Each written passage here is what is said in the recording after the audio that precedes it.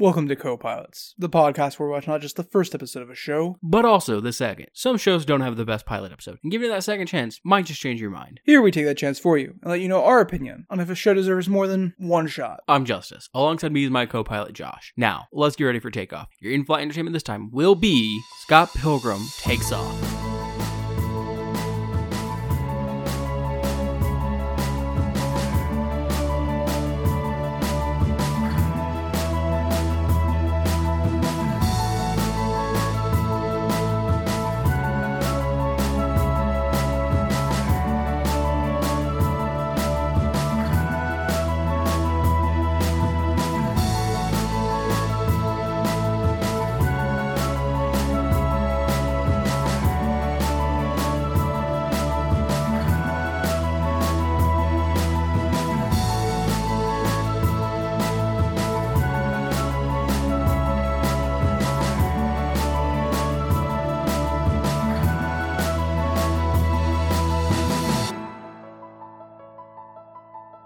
That was sign language for takes off. Cool. The audience, the viewers, the listeners definitely heard that in such clarity they knew the sign immediately.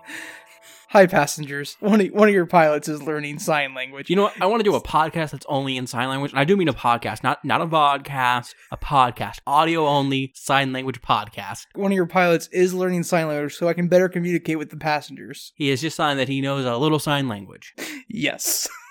It's going to be useful for the deaf passengers. Fair. You make a fair point.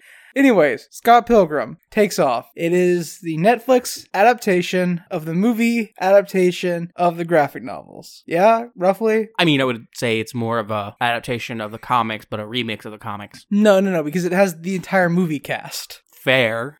So it's an adaptation of the movie. I still don't think that's right, but okay, whatever. So Scott Pilgrim Takes Off, episode 1. Scott Pilgrim's Precious Little Life. There you go. I let you do it. Are you happy? I wouldn't say I'm happy. Like, I'm no worse off than normal, right? So that's good, I guess. How are you doing though? I'm all right. Are you happy? Never.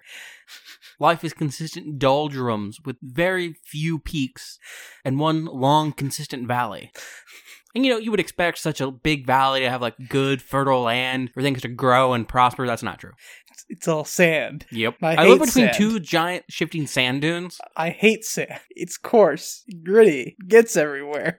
I can't. The only thing I can imagine is a sand sculpture I've seen of Darth Vader with the thing captured from Obi-Wan being, "You've become the thing you swore you'd destroy," and it's just a sand sculpture of Darth Vader. That's amazing. Yeah. So, Scott Pilgrim Takes Off, like I said, is an adaptation of the graphic novel, rather directly or indirectly. It does have the entire movie cast returning for it, though. Yeah, and it is animated by the Japanese animation studio Science Saru, who has done some great shit in the past. Apparently, they've done my favorite anime movie of all time. They did do Ride Your Wave. They also have done Lou Over the Wall, Ping Pong the Animation, which I haven't watched, but I've seen so many fucking clips from, and the animation looks amazing in it, which, from what I've seen and watched their stuff, makes sense. They did Devilman Crybaby. They did Space Dandy. They did Lou Over the Wall, which is by the same director as Ride Your Wave. Yep, I said Lou Over the Wall, just didn't mention the director. Yeah, so they're a fairly well-known Japanese animation studio. Yep. That's done some really good stuff, like Ride Your Wave, one of the best anime movies of all time. I would actually agree. If you haven't seen it, listener, you should go see it. In preparation of you watching it, though, I will say you should probably bring some Kleenexes. I wouldn't suggest that. They're not because necessary. You will cry. Nah. Justice is a heartless automaton, so he did not cry. But I'm not a heartless automaton. I'm a giant prehistoric reptile. We've covered this. My apologies. Scott Pilgrim opens very similarly to how the movie opens. Yep. And I assume the graphic novel, I haven't read the first volume in a really long time. I'm pretty sure it opens in the same way. But we are in Scott Pilgrim's Dreams, which is a massive flat landscape of desert. Sand. Yeah. Everywhere. It's coarse and gritty. And as he's just wallowing on the ground, a woman comes skating by. Rollerblading by. Yes. Rollerblades. Roller skates. Still skating. Yeah, but I feel like skating, like, you could have been inferring that those are ice skates. Fine, she comes blading by. Never heard someone refer to ice skating as blading, but I have heard people refer to rollerblading as blading. And it's almost like the worst type of person who rollerblades that calls it that. Man, you want to go blading? I honestly know. We could go blading. Look, the only way I accept that as a verb... There's this sick downhill, The dude. only way I accept blading as a verb is if you're saying we should watch all of the Blade movies, and even then I don't really want to. I'll watch the first one, but if it implies I have to watch the others, then no. Blade Trinity is pretty good. But no, if you use blade as a verb to me, I assume we're talking about wrestling. Because of course you do. That's the verbiage for when you cut yourself. I thought you were just going to ask me if I wanted to play Mountain Blade. Preferably Mountain Blade 2, but, you know. So yeah, she comes by blading. Yep. And she tells him to wake up, because it's time to wake up. And he does. And then he turns to his gay roommate who sleeps in the same bed as him and goes, "It's the girl of my dreams. I had that saw dream her again. Yeah. And Wallace, his cool gay roommate, is just like, cool, didn't care the first time, care even less now. When are you going to get your own place?" And then Scott's just like, isn't this my place? And then we get the same thing that we get in the movies and in the comics of pop-ups identifying what belongs to who. And Scott owns a poster, some dirty clothes, and his coat. Wallace owns everything else. And Wallace starts fixing himself some coffee, and Scott goes, "Can I have some coffee?" And Wallace is just like, no. "You mean my coffee? In my apartment?" And Scott goes, "I don't have to take your sass." And Wallace is like, "No, you could leave. You could find another place, like I asked you to. Please." So Scott steals his coffee and is drinking some, and he's like, ha, joke's on you. I was going to leave anyways. And he heads out to band practice. Because Scott Pilgrim is in a band. Also, we should mention that this takes place not so long ago in Toronto, Canada. Yes, because we get that as soon as he steps outside and zips his coat up. Mm-hmm. So we get to band practice where we're introduced to some of the other main members of the cast. The Scott side of the cast. Yeah. Like, in my mind, even in the movie, the cast can be broken up into like two segments. There's the Ramona-centric cast and the Scott-centric cast. Yeah. And this is the Scott-centric cast because here we meet Kim Pines, the drummer of the band. Steven Stills. Scott's ex. Steven Stills, the lead singer and lead guitarist of the band. He also owns the house they're practicing in. And then Scott is the bassist of the band. Yep. And we also meet Scott's current girlfriend, Knives Chow. Sort of girlfriend. She's 17. Yep. Scott's 23. Yep. And we also meet young Neil, who also lives in the house. Is young Neil Steven's brother? Or do they just like... live- I don't... Are they roommates? I'm pretty sure they're brothers, but I'm actually not sure. Like, I never questioned it in my mind when watching the movie, right? Like, yeah. Because the movie doesn't, like, say they live together. Although, like, I guess it's implied in the movie that they live together. But, like, the anime makes it very clear that they live together. Yeah, I'm pretty sure Neil is his brother, or is related to him in some way. I'm pretty sure the comics actually, like, make that clear, but it's been forever since I've read them all. Also, the fact that he is young Neil implies the existence of an older Neil. Of an old Neil? Yeah. Yeah. Maybe Neil Stiles is their father. And Perhaps. He is old Neil. Anyways, that's everybody we meet here. Knives thinks the band Sex Bomb is the best band she's ever heard. Yeah. Which Steven is very excited to hear. And Kim is like, no, we're not. And Steven's like, maybe Knives knows things other people doesn't. Maybe she's just, has better taste. And Kim's just like, she doesn't. Maybe she just knows things other people don't. Yeah.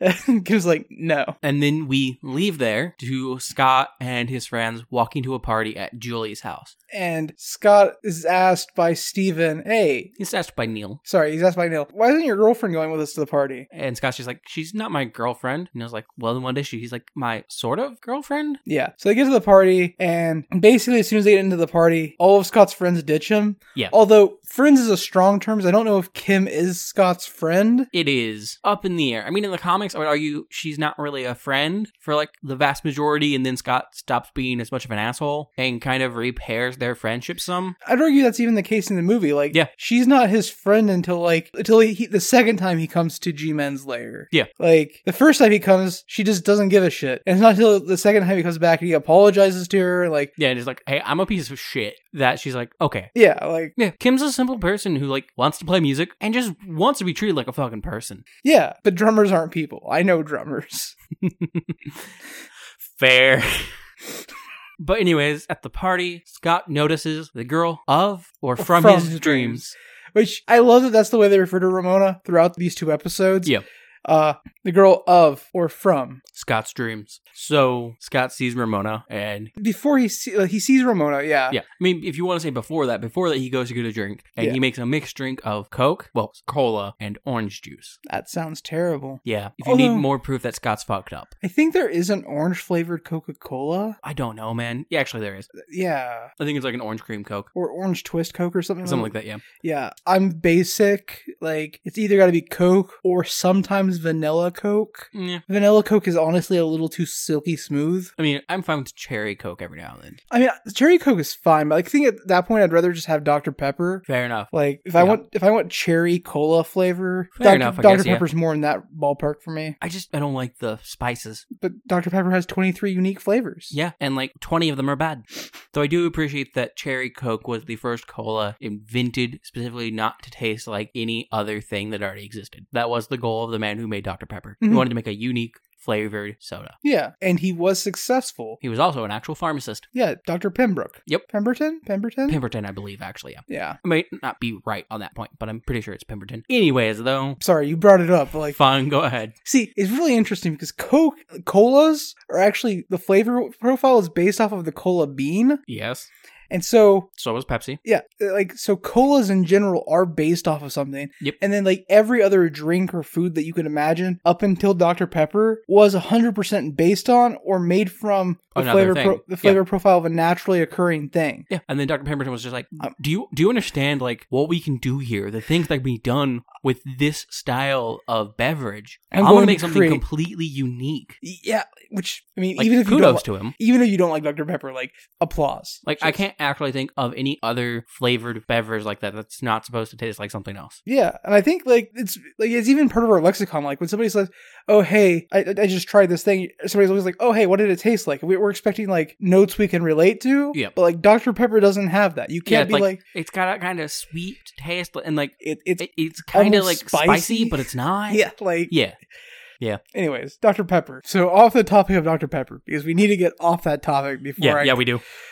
Scott goes to talk to Ramona. Well, before he talks to Ramona, he goes to Julie. No, he goes to Julie afterwards. Oh, yeah, okay, you're right. You're right. He goes to talk to Ramona. He sidles up to her from the side and then asks her if she knows anything about Sonic, and then relates a story about how in the 90s there were 2 Sonic cartoons airing at the same time. Mm-hmm. And the guy who voiced Sonic in both shows, one in which was dark and edgy, and another one was a comedy involving chili dogs. And it ends with him being like, isn't it so wild that one guy voiced 2 different versions of the same character? Which is such a meta commentary because, again, this is Michael Cera, who played Scott Pilgrim in the live action movie, playing Scott Pilgrim in the anime. Yeah. The meta commentary. Beautiful. It doesn't read as heavy as a meta commentary at first when, because spoiler, you've probably already seen it if you're interested in Scott Pilgrim. Show takes a massive turn for both the movie and the comics, but before that, it reads pretty faithful to it. Mm-hmm. So it doesn't feel as like of a heavy-handed meta commentary joke because he's not playing that different of a character. Mm-hmm. But assumedly, everyone else that's going to be involved in the show going forward after the end of this one is going to be a bit different at the very least. Yeah. We already know one character is very different by the end of these 2 episodes. Wait, who are you talking about? The best character. Oh, yeah. I love him so much.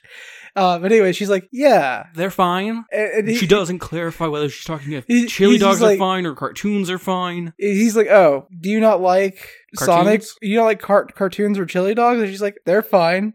But I was into classics, like... old reruns of shit. She says some show, I don't remember. Columbo. Yeah. And then Scott asks if she's real, and she's like, did you just ask me if I was real? And he's like, nope. Talking to someone else, crushes his cup, and robotically, stiffly walks away. Let me tell you something. At a party, the question, are you real, is such a valid question. Yeah, because he's like, when they go, did you just ask me if I was real? You just go, you don't know what drugs I'm on right now. Yeah. Like, you don't know my subjective experience of reality at this second. Yeah, I'm very high, and or I haven't slept in days. Who knows? Or it could be a probing question, like, are you real as in, like, are you a real person as in, like, are you fake? Do you act fake as fuck or what? Are you an NPC? Yeah. Like, do you... So many ways you could take that, but Scott is Scott, and he walks away robotically and stiff. And there is a point here, though, that I like animation. I love the animation overall, constantly. The framing that they do for this is amazing. Like, when we first see Ramona, we get a shot from, like, her rollerblades across the desert from, like, a low-angle shot, so the dust is kicking up. It's great. As she circles around Scott's head doesn't rotate, but the face is just kind of stays steady and tracks with the front of the camera. Mm-hmm. So it's odd, but it's great. And here, though, when he gets nervous and is talking, you can see the top line of his mouth get kind of wobbly and distorted, and it's fantastic. Mm-hmm. Indeed. So then he goes and wanders through the party until he encounters Julie, Who's just like, why the fuck are you here? Who's throwing the party, yeah. And she's like, why the fuck are you here? Fun fact, Julie dislikes Scott. And he's like, I'm a +1. And she goes, there are no +1s. My parties are perfectly curated. And he's like, oh, well, Do you know a girl with hair like this holds up a picture on which he has drawn Ramona's hairstyle? Which, it's so accurate to the comic. Yep. It's so accurate to the movie. Mm-hmm. Like, the drawing, like, when he held it up, I was like, oh, that's just the exact drawing from the movie. That's the exact one. I mean, the front side bangs aren't as like loopy drawing as they are in the movie. Like in the movie, my brain partially goes, oh, it's supposed to be your hair loopies from Avatar: The Last Airbender. That thing, my brain just goes, it's supposed to be the hair loopies. Know what I'm talking about? I know what you're talking about. So hair loopies and Warriors Wolf Tails. Yeah. Why'd you draw me with Momo's ears? Those are your hair loopies. Oh fuck. And then Julie's like, Ramona Flowers? So this is where Scott learns her name. And then she kind of explains that Ramona's new in town, moved here from New York, got a job delivering DVDs for Netflix. Because in the original comic and in the movie, she was delivering packages for not Amazon, but Amazon. In the movie, it is Amazon. It's just Amazon, yeah. Amazon.ca. Yeah. And in the... Hey, Wallace, what's the website for Amazon.ca? Amazon.ca. But, so, in this, she's delivering DVDs for Netflix, because Netflix used to do that. They closed it. They shuttered it like a year or two ago now, I believe. I was like, until very recently, they still were. They have shuttered it since then. And the entire time, Julie's like explaining who Ramona is.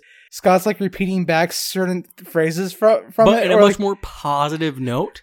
And it's not like, it's not even just he's repeating phrases. He's like, she's like, she's from New York. She's from New York. And he's like, the Big Apple. Yeah, no, the Big Apple. And she moved here after a bad breakup. She's single. She doesn't really have a lot of friends. She needs friends. Yep. I don't think the anime has the I forbid you from... I think it does, because Julie's eyes get the red glare on them, and she gets like superimposed on the screen somewhat. I think she just says stay away. I think she says stay away, something like that, yeah. It's the same vibe, though. I want to tell you, if you haven't seen Scott Pilgrim vs. the World, the movie, not you, Justice, but the passengers on this plane. If you have not seen Scott Pilgrim vs. the World, you need to do yourself a serious favor, carve out a 2-hour block of free time in your life, sit down, and watch the movie. I would agree. Not just because it's legitimately hilarious and a very fun time, but because the cast is so good, and they all deliver so well, and you'll recognize like everybody in the movies. They're all like this, like they weren't super famous at this point. A lot of them were still famous, but like for a lot of them, this was their jumping off point to getting in bigger roles. We got Chris Evans, we got Brendan Routh, we've got Michael Cera, obviously. Mary Elizabeth Winstead. Oh damn, why is my brain blanking on her? Captain Marvel. Brie Larson. Yeah. I think this was one of Brie Larson's first big ones. I don't know. That's fair. Me neither. Like I said, I think. But anyways, from here, Scott goes home, and we then see him sitting at the computer ordering a DVD from Netflix. And we find out from our conversation with Wallace here, because that Scott can't rent DVDs from the local DVD place because his tab is way too high. Yeah, it was way too much in late fees. Yeah. And when Scott asks what he should rent, Wallace tells him to rent a video with a hot guy, and then suggests Lucas Lee when the search of hot guys gets no results, because of course it doesn't. I honestly expected searching for hot guys on a DVD rental service to have a lot more results than that. Yeah, but he also searched as like all one word. Oh yeah, that's fair. Yeah. And he's like, I think I need the name of a hot guy. Yeah. So Wallace suggests Lucas Lee, a character that if you've watched the movie or the comics you are familiar with. And Scott scrolls through some of Lucas Lee's films until he gets to Game Over 2. It's over a second time. Yeah. Which is brilliant. Yeah, and Scott's just like, ooh, it's over a second time. It's been over before.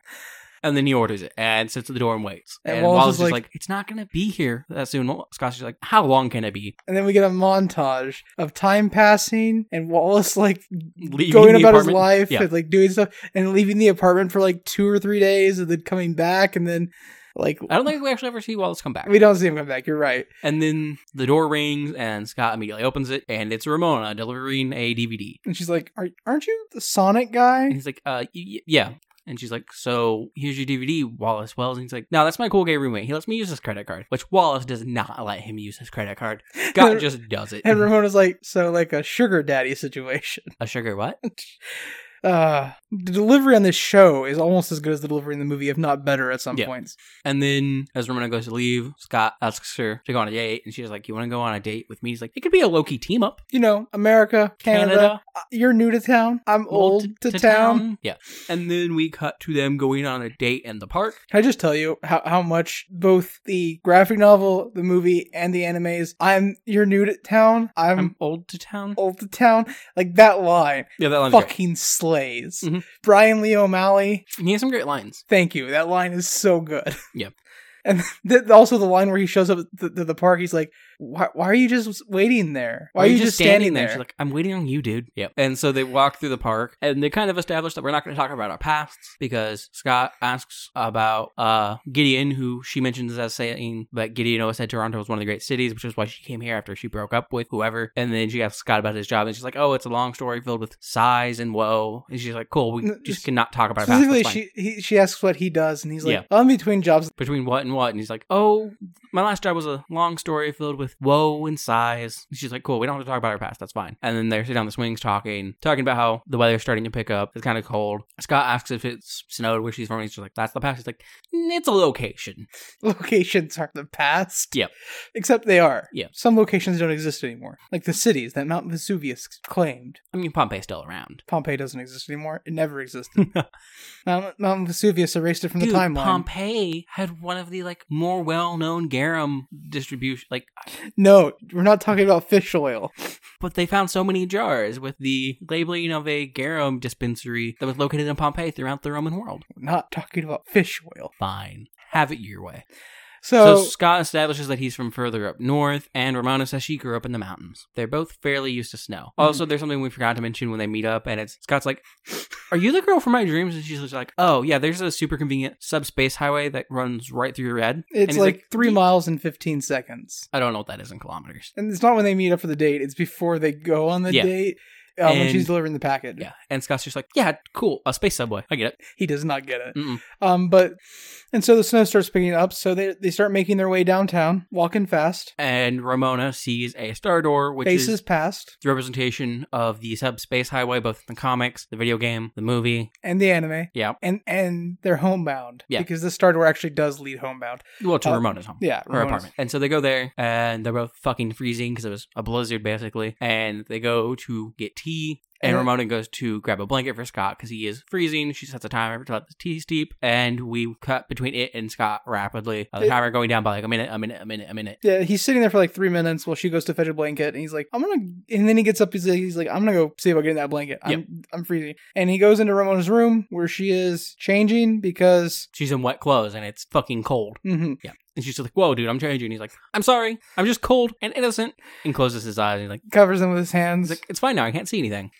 She comes up to him and presses against him. Is like, is this better? I'm cold too. Yep. And then there's a moment where Scott goes, were you just planning on... Well, no, they kiss first here. Oh, yes. Yeah. Sorry. And when they get done, they're both just like, sparks. They're like, yeah. And then Scott's like, so are you just going to bring the blanket from your bed? She's like, yeah, I guess. And he's like, well, what if we both got under it? Well, it was on your bed. Because, we're both so cold.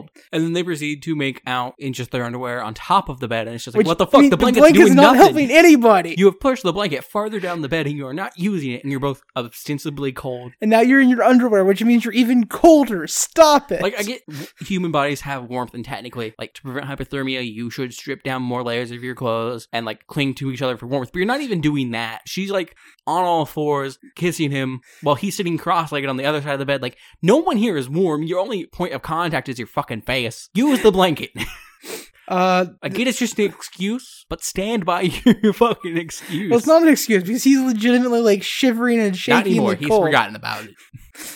So then we see them both partially under the cover, and Scott's just like, I don't think I can do this. And Rona's like, I've changed my mind. I don't want to have sex with you, Scott. Pilgrim. She calls him Pilgrim. And also, when she said, I've changed my mind, he's like, from what to what? Which is also a classically good line. Yeah. I've changed my mind. From what? So then she's like, I'm not going to kick you out of my bed. You can stay here for the night. And I reserve the right to change my mind about sex in the future. Mm-hmm. And he's just like, oh, cool. And then we cut to the morning. And Scott startles awake. He's like, what time is it? Yeah, his sleep bubble pops and he wakes up. Yeah. And she's just like, and Ramona's like, it's a bit before 8, but you got to get up and leave because I got work. Mm-hmm. Fair. Completely. And then Scott's just like, can this not be a one-night stand? I don't even know if it counts. And she's like, what do you have in mind? And he goes, my band is playing tonight at 9 o'clock. You should come to the show. And then hesitantly as she's walking to the bathroom. She's like, "You have a band?" He's like, "Yeah, we're terrible. Please come." So she agrees.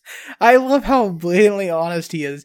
Yeah. Like, they're not terrible, right? Like, Yeah, they're fine. I know they're supposed to be like, I don't even know if they're supposed to be bad. They're just, I think the idea in which their music's presented, in which it's bad, is that they are a indie band. that they're like an indie punk band. So like, They're like a classic indie punk band, whereas none of their songs like top out above 2 minutes. yeah. Which doesn't mean they're bad. Like, there's a bunch of indie bands that do that, and they're great. I think it's more just like, there's this idea where like creatives and artists in general don't recognize how good their work is most of the time.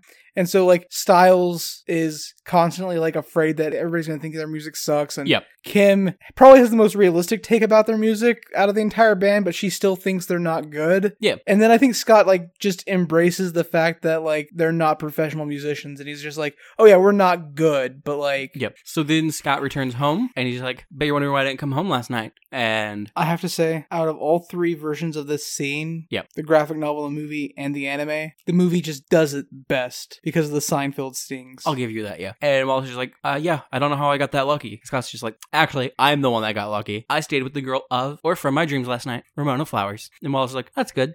You've got to break up with your fake high school girlfriend.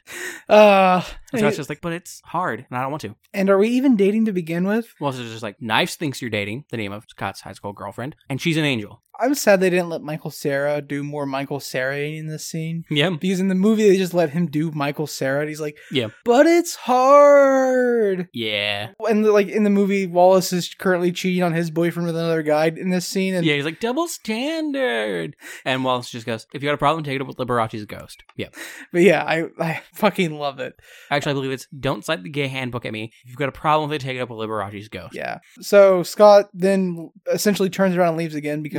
Nope. No? Okay, my bad. Wallace points out that Scott got a letter. Yes. Yes, the So letter. Scott starts to read it, and it's just like, Dear Scott Pilgrim, I am Matthew Patel, blah, blah, blah, blah, blah, something about fighting. League of Evil Exes, da-da-da-da-da. More like the League of Boring. Crumples the letter, throws it behind his shoulder. Then we cut to The the Rocket, Yeah. where Scott has the show. And it's Knives walking in, and she approaches Wallace and Scott's sister, Stacy. Who she hasn't met up until this point yet. And Stacy is 4 years younger than Scott. She is 19. And Wallace is just like, hey, how's it going? And Knives is like, oh, I'm so excited. I can't wait to see Sex Bomb perform live. It's going to be great. And Wallace is just like, you seem pretty upbeat for someone who got crushing news today. No, you seem too upbeat to be somebody that received crushing news today. Yep. And she's like, crushing? In a bad way? And then Stacy's just like, Oh, you poor sweet angel. You poor sweet angel.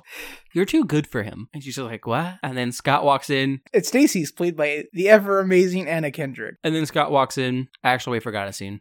What scene? After Scott and Ramona go to bed, we have, Oh, yes. actually before they even get to her house, Yes, when yes. they sit on the swing set, we go to Gideon Graves in his lair, watching them on a screen, and he asks to be sent Matthew Patel. Bring me Matthew Patel. Yeah, and then we go back to their morning thing, and then before the rocket, we cut back to them, so like, here's where we get the second scene there, and it's Matthew Patel arriving to talk to Gideon Graves. Yeah, but Matthew Patel arrives before we cut to Yeah. him arriving home Yeah. that morning. And he's just like, what's going on? And Gideon's like, Ramona has a new suitor. And then Matt's just like, how many dates have they been on? One, but he's currently in her bed with her. Yeah. And then he provides like information that they have on him because Gideon's interns collected it, and it's that he's 23 years old, in a band, hopeless, jobless, and dating a high schooler. To which Matthew Patel's just like, and I thought we were evil. Oh yeah, Matthew Patel's like, does she know about Ramona? And Does Ramona know? Does Ramona know? And Gideon's like, not as of yet. And he's like, I thought we were evil. Mhm. And he's sending Matthew to fight God apparently. Yep. And Matthew goes, and I'll kill him, and then he'll be dead. Scott Pilgrim's death is inevitable because I'll kill him. And then he'll be dead because I killed him. Yeah.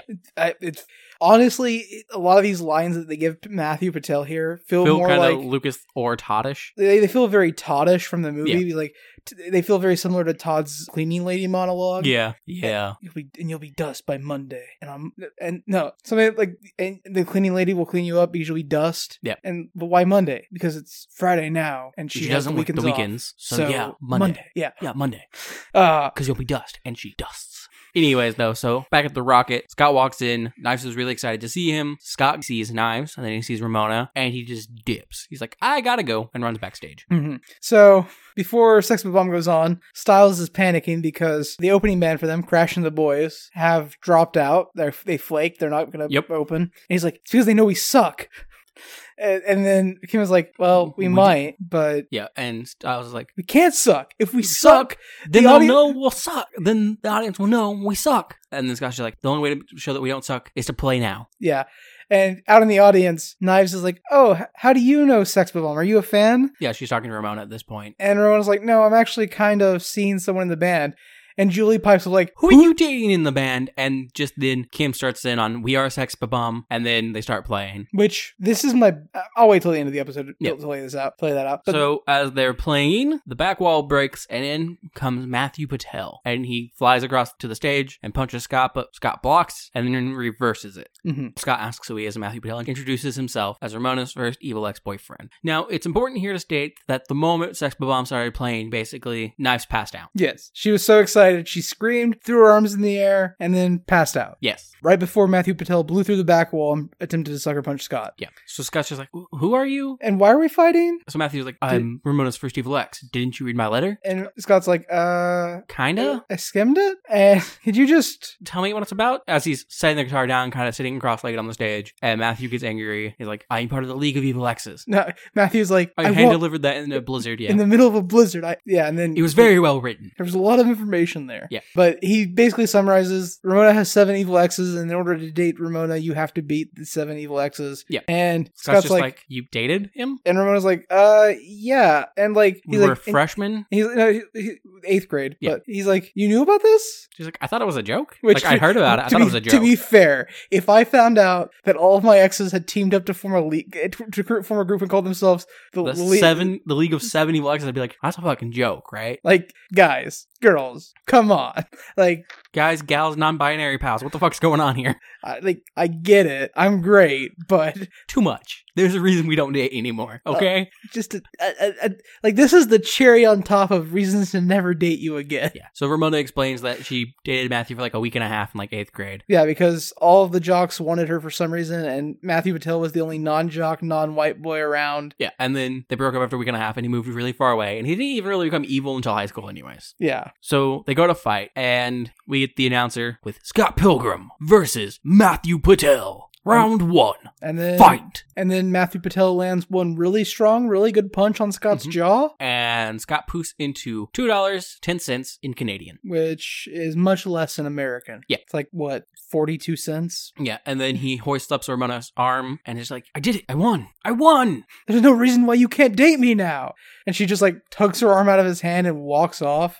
Which, hilarious, because like, the concept of a league... that doesn't happen. Oh. I mean, I was wrong, actually. He doesn't even hold up her hand here. He's like, I did it. I won. And then we close in on Ramona's face, just like staring at the coins, and that's the end of the episode. Oh, yes. Yeah. That's the end of this episode. So, what are your thoughts on episode 1 of Scott Pilgrim Takes Off? What the fuck, Justice? Scott Pilgrim is dead at the end of it. At the end of episode 1? It is called... The show is called Scott Pilgrim Takes Off, so really, the name makes sense. The twist was in the title, like... Scott Pilgrim, he's gone. But I'll be honest, I wasn't expecting it from like the stuff we heard beforehand. It was supposed to be a more faithful adaptation of the comics into a show, and I was like, that's cool. I really liked the comics. And then the end of this happened. I was like before this, I was like, oh, there's a few small things. She delivers DVDs for Netflix. Crash and the boys aren't playing. That's fine. And then it was just and Scott's dead. I'm like, what the fuck just happened? I think really this is just an AU fanfic where it's just what happens if Matthew Patel was the strongest evil ex. Yeah. Like that's the AU. Because they don't appear to be ranked in strength. Like it's not implied that that's their order of strength. It's just the most recent exes is how it's established. Yeah, it's a timeline thing. Yeah. Gideon being the most recent, Matthew being the oldest. Yeah. Which it's weird that they power curve.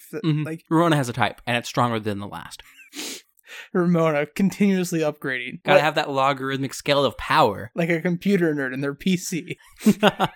Oh shit, the specs on this X are out. Gotta get a new one. Oh, though. Fair, though. I mean, it's kind of true. But overall, your thoughts? You enjoy episode 1 of Scott Pilgrim Takes Off? Yeah. Like, obviously, it would have had to been a Velma-level rehash of Scott Pilgrim for me to not like it, because whatever other graphic novel, excellent. The movie is and forever will be, like, a genre staple. I would agree, yeah. It's just a cult classic at this point. I don't even know if it's a cult classic. It filled in movie theaters because it didn't get enough hype buzz, but it was insanely successful by the people who did watch it. Like, the DVD sales were good. The video games have always sold well. Like, I did personally rebuy it when it came out on the NES. Not on the NES, sorry, on the Switch, which is technically a Nintendo Entertainment System. It's just not the Nintendo Entertainment System, though arguably it is the current Nintendo Entertainment System. So, can I almost brought it up while we were talking about it. You can talk about your one complaint. My one complaint, other than the fact that the title is very accurate, my one complaint for episode 1 is, man, that music from the movie is just so iconic. You just missed the Beck music. God, Garbage Truck is such a banger. Yeah. I mean, all this music is still really good and feels like it fits Sex Bomb. Yeah, and also the opening song is also great. Also, Beck's We Are Sex Bomb. Yeah. God, that song kills. Like, I understand being like, man, the movie music is great and I kind of miss it. I do.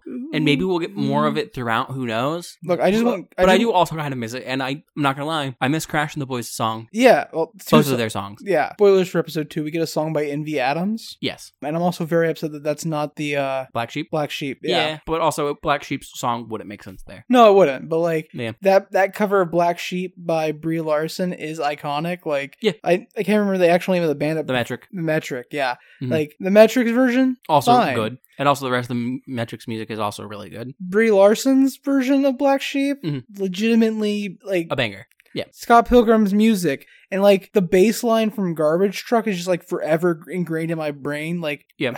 So, after episode 1, would you watch more? Yeah, I would watch more. I plan on watching the entire series. Same. Like, even after episode 1, I plan on watching every episode. And Netflix, this is an actual honest-to-God threat. You can use this as evidence in court. If you cancel Scott Pilgrim Takes Off, I will hunt you down. Fair. And I have a very particular set of skills, and I will use them. They're not very functional for hunting people down, but I mean, as long as you apply yourself hard enough, I think people can generally do most things. And then a positive outlook on the human and once I find spirit. you, I will apply those skills as well. And at that point, those skills are really just me being like, please bring it back. Trust me, it's very annoying. I've dealt with it.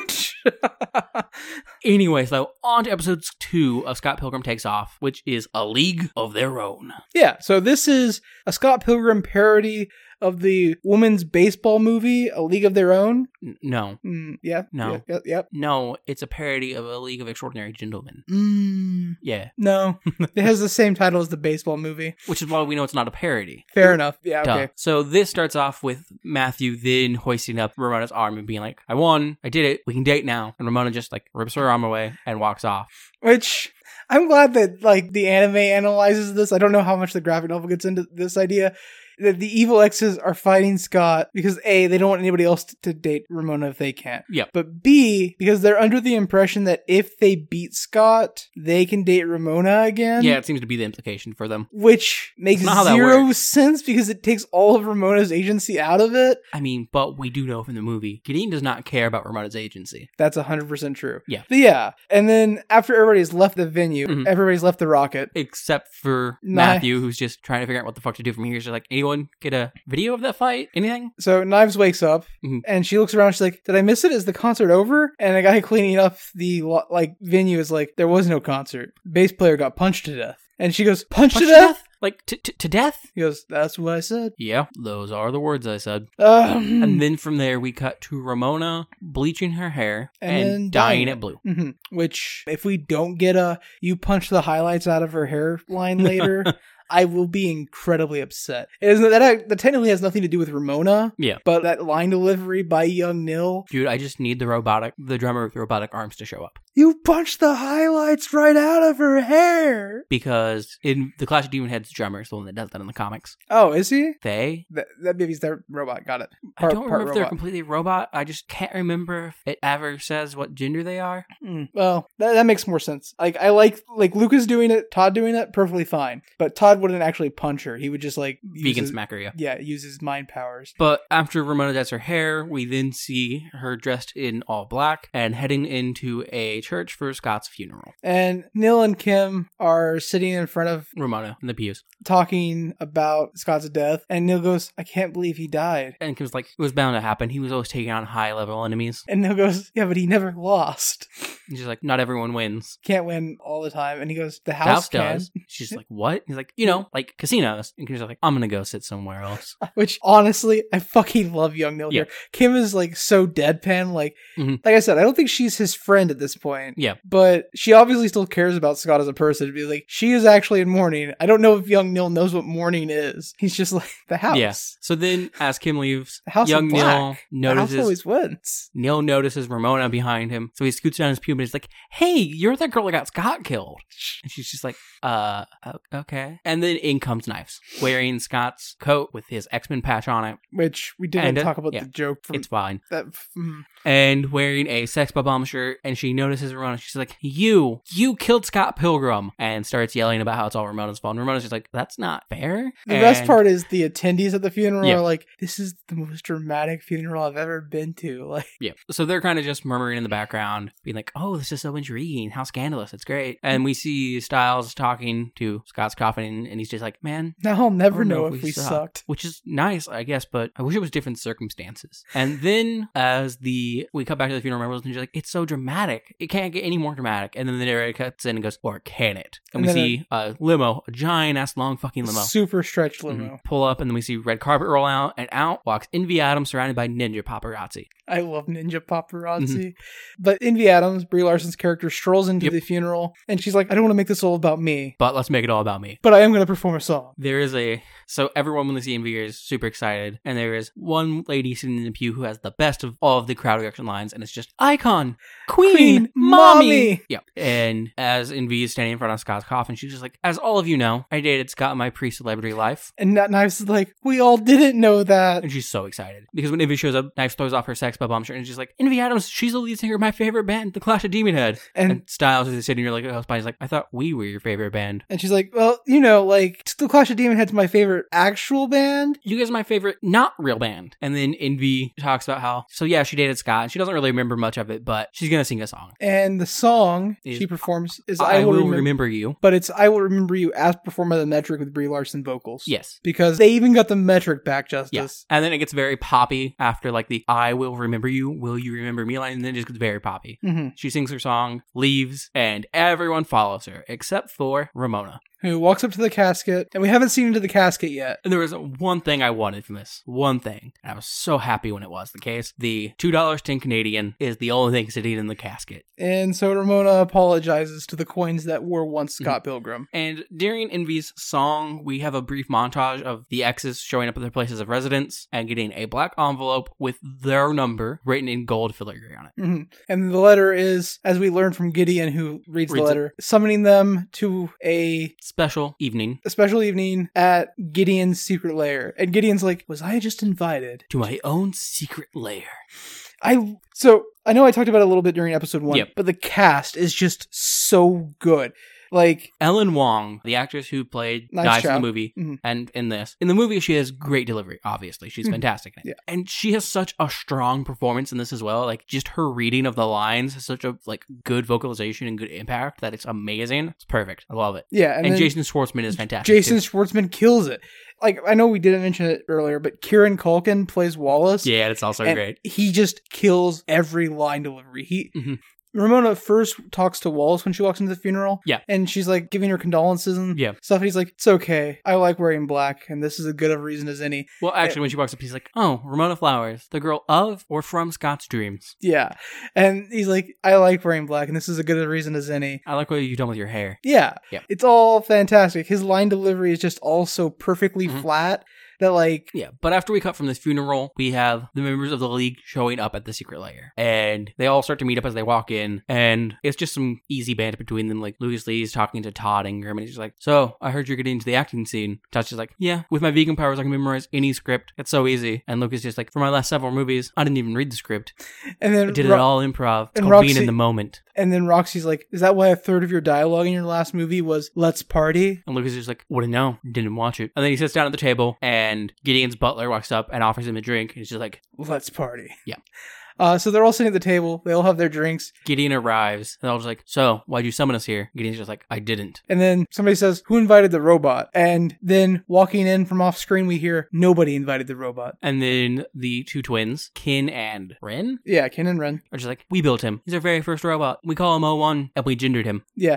And then Matthew Patel goes, there are no plus ones. My events are curated. Yeah. And just rips its head off. To which they both get a shocked response panel. That's great. And so he basically is like, I brought us all together because... I defeated Ramona's newest boyfriend. And I was just like, Ramona has a new boyfriend? And then Ken and Ren are like, it seems like she had a boyfriend. And Matthew's like, yes, but the problem is... I didn't get anything for it. I don't even get to date Ramona. If we beat her new boyfriend, we don't get to date her. And they're like, wait, what? And then Gideon's like, yes, but you're the lowest ranked Evil X. Why would you would really think you'd be the one to date her? You were fighting her boyfriend so that I could date her. And the rest of the table's like, well, that seems really unfair. Like, we do this all for nothing. That seems like a bad deal. Yeah. And Matthew Patel's like, exactly. And that's what I've come here to correct. And then Gideon's like, are you questioning my methods? And Matthew responds with, no, I'm answering them. And so Matthew challenges Gideon Graves to a fight. Winner takes all. To which Gideon's like, you're not worth my time. You're a D-list, Broadway, aspirational actor. Yeah. And he's like, fine, I'll accept. After everyone mocks him for being scared. Oh, yeah, because he's like,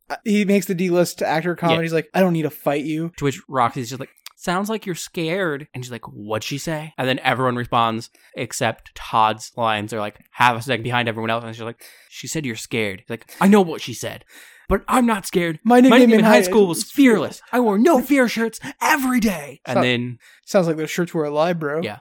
Lucas Lee responds, sounds like those shirts were a lie, bro. And then Todd's like, seems like G-Man needs to put his fist where his mouth is. So Gideon agrees, but his conditions are that if Matthew wins, he gets everything. His company, all of his charities. The League, his movie studios. But if he wins, he gets to take Matthew's life. Mm-hmm. So then they start to fight. And it's a really good fight. Really, it's so good. The animation's fantastic. And for like the first bit of the fight, like before Matthew uses his magical powers, Gideon is just dog walking him, like not even breaking a sweat, dodging all of Matthew's attacks, and then he floors him with a solid punch. And when Matthew stands up, he summons his hipster demon chicks. Yep. I fucking love the hipster demon chicks. So they start shooting fireballs at him. They get launched into a gym where they then surround him at the free throw box line, and they're just shooting a ball back and forth between each other super rapidly, and then they shoot Gideon with it. He ends up underneath the basketball goal. And then Patel straight up dunks a fireball on him. Yeah. And Gideon's sprawled out, laying on the ground, and then it elevators down. Yeah, he uses a remote to like drop the floor so he can escape. Into a movie studio. Where he then proceeds to grab a couple swords.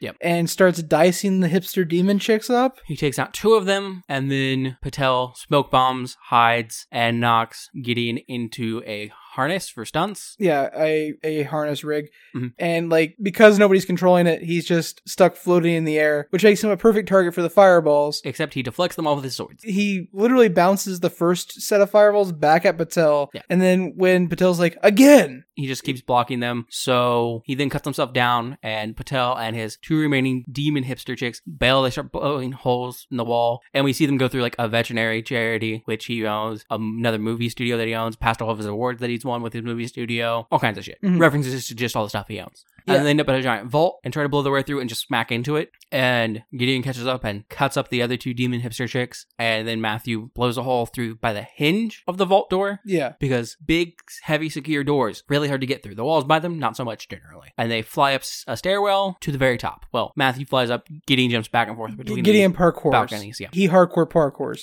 So then they're fighting on the rooftop. And the demon hipster chicks are gone, but Matthew summons 2 arms out of his back. Wielding a trident. And they disarm Gideon of his first sword. So Gideon's down to 1 sword versus 4-arm Matthew Patel with a trident. Mm-hmm. Mind you, Matthew's not using his other hands or even his feet. The arms are just fucking badass. Mm-hmm. And they manage to knock him off the edge of the building. And he's holding on by the ledge. And the rest of the Alexis are like, I think it's actually specifically Lucas Lee's like, what are you waiting on? Finish him. Yeah. And we pause and wait. We had a zoom up of Matthew's face as he's looking down at Gideon, and we see his eyes cut to the left, and like looking for something. He's just waiting and waiting. And then a guy walks up with a clipboard, and he's like, Mr. Graves, I need you to sign this. The results of this fight were legally binding. And then Gideon's like, wait, he gets everything? My empire? My record label? My lair? My league? Home? My home? My underwear? Fine, I'll sign. And he signs it. And he's like, what are you waiting for, Matthew? Finish me. Put me out of my misery. And Matthew's like, no, I want to put you into your misery. So the robot 01 helps Gideon back onto the roof where he just stays on his knees. Yeah. And Matthew walks off, which, by the way, we didn't talk about this. Matthew's wearing a kind of dope military coat with giant spikes on the shoulder. It's very nice. It's very similar to the outfit he's actually wearing in the movie. Mm-hmm. It's got the red. He's got the red and black striped shirt underneath, and the he's just wearing a different coat. Jacket. Yeah, because he was wearing the normal jacket the first time we see him in the anime. Oh yeah, this one's got spikes on it. That's the big difference. You're right. Mm-hmm. And it's black instead of the beige. And sitting in the building, he's like, you all betrayed me, Lucas? And like Lucas makes a scoff noise and walks off. And he goes, Todd? Todd also just walks off. Twin one? Sorry, twin? Other twin? And both just kind of and walk away. And then Roxy's getting ready to leave, and she's just like, at 2, Roxy? She's just like, at fuck 2? you. Eat this, holds up a middle finger, and is just like, Roxy, I didn't value you like I should have. You're different than the others. You've got something special. You and me, we could form our own league. A league of 2. And Roxy's just like, I don't need a league to get a girl. Loser. And walks off. Yeah. I do want to mention, the whole time that they've been outside, it's been raining. Yeah. And earlier, while they were watching Gideon and Matthew fight, Todd's been the entire time, because Todd is a vegan, he has superpowers. If that doesn't make sense to you, watch the movie, read the graphic novels. I don't know what to tell you. But Todd has superpowers because he's a vegan, and he's been like using his superpowers to create a shield above his head so he doesn't get rained on. And at one point, he's just like, I need to stop eating meat. So good. And Todd just looks confused by her statement. Yeah. So after we leave Gideon moping on the top of his formerly owned building, we then cut to Ramona, who has just gotten home, and she's having flashbacks to like her one date with Scott, and then she goes to bed. Mm-hmm. And then we see her in the subspace highway, and we hear Scott's voice calling out Ramona's name, distantly, kind of echoey. And then she kicks out of bed, and she's like, He's alive! And that's the end of episode 2. Yeah. So I like this. I like, honestly, same. Matthew Patel has always been my favorite Evil X. I can't really pin down, like, actually, in the graphic novel, what I've read, and out of the movie, I can never pin down why he was my favorite. Yep. He just had, like, a certain panache about him. He had style and panache, and the others were kind of bleh. Like, otherwise, I think it's, like, Todd is probably the best. Like, Lucas is just a dick. Yeah. But Todd is, like, a beautiful, beautiful himbo that, like, yeah. I love him. He's fantastic. Matthew and Patel. Roxy's better in the comics, in my opinion, like a lot better. Yeah. And also, she doesn't have her movie weakness. Instead, that's an envy weakness in the comics. Mm-hmm. But, oh, and the twins actually have dialogue in the comics. Yeah. It doesn't make them much better, but they have dialogue at least. Their dialogue is so plain in the movie, in the animation. Like, they're so, like... Yeah, they're meant to be kind of robotic-esque. Yeah, but... Oh, Matthew Patel, like, has always been my favorite. And it's like O'Malley and whoever's adapting this was like, you know who the coolest Evil X is? Matthew Patel. Matthew Patel. You know who deserves more screen time? Matthew Patel. And God, I love them for it. Like, giving Matthew Patel, like, a full-on story arc outside of gets shit beat out of him at Rocket. I love it so much. Thank God. I love him. I would watch more of this strictly because of the Matthew Patel. Like, I would agree. This is the best.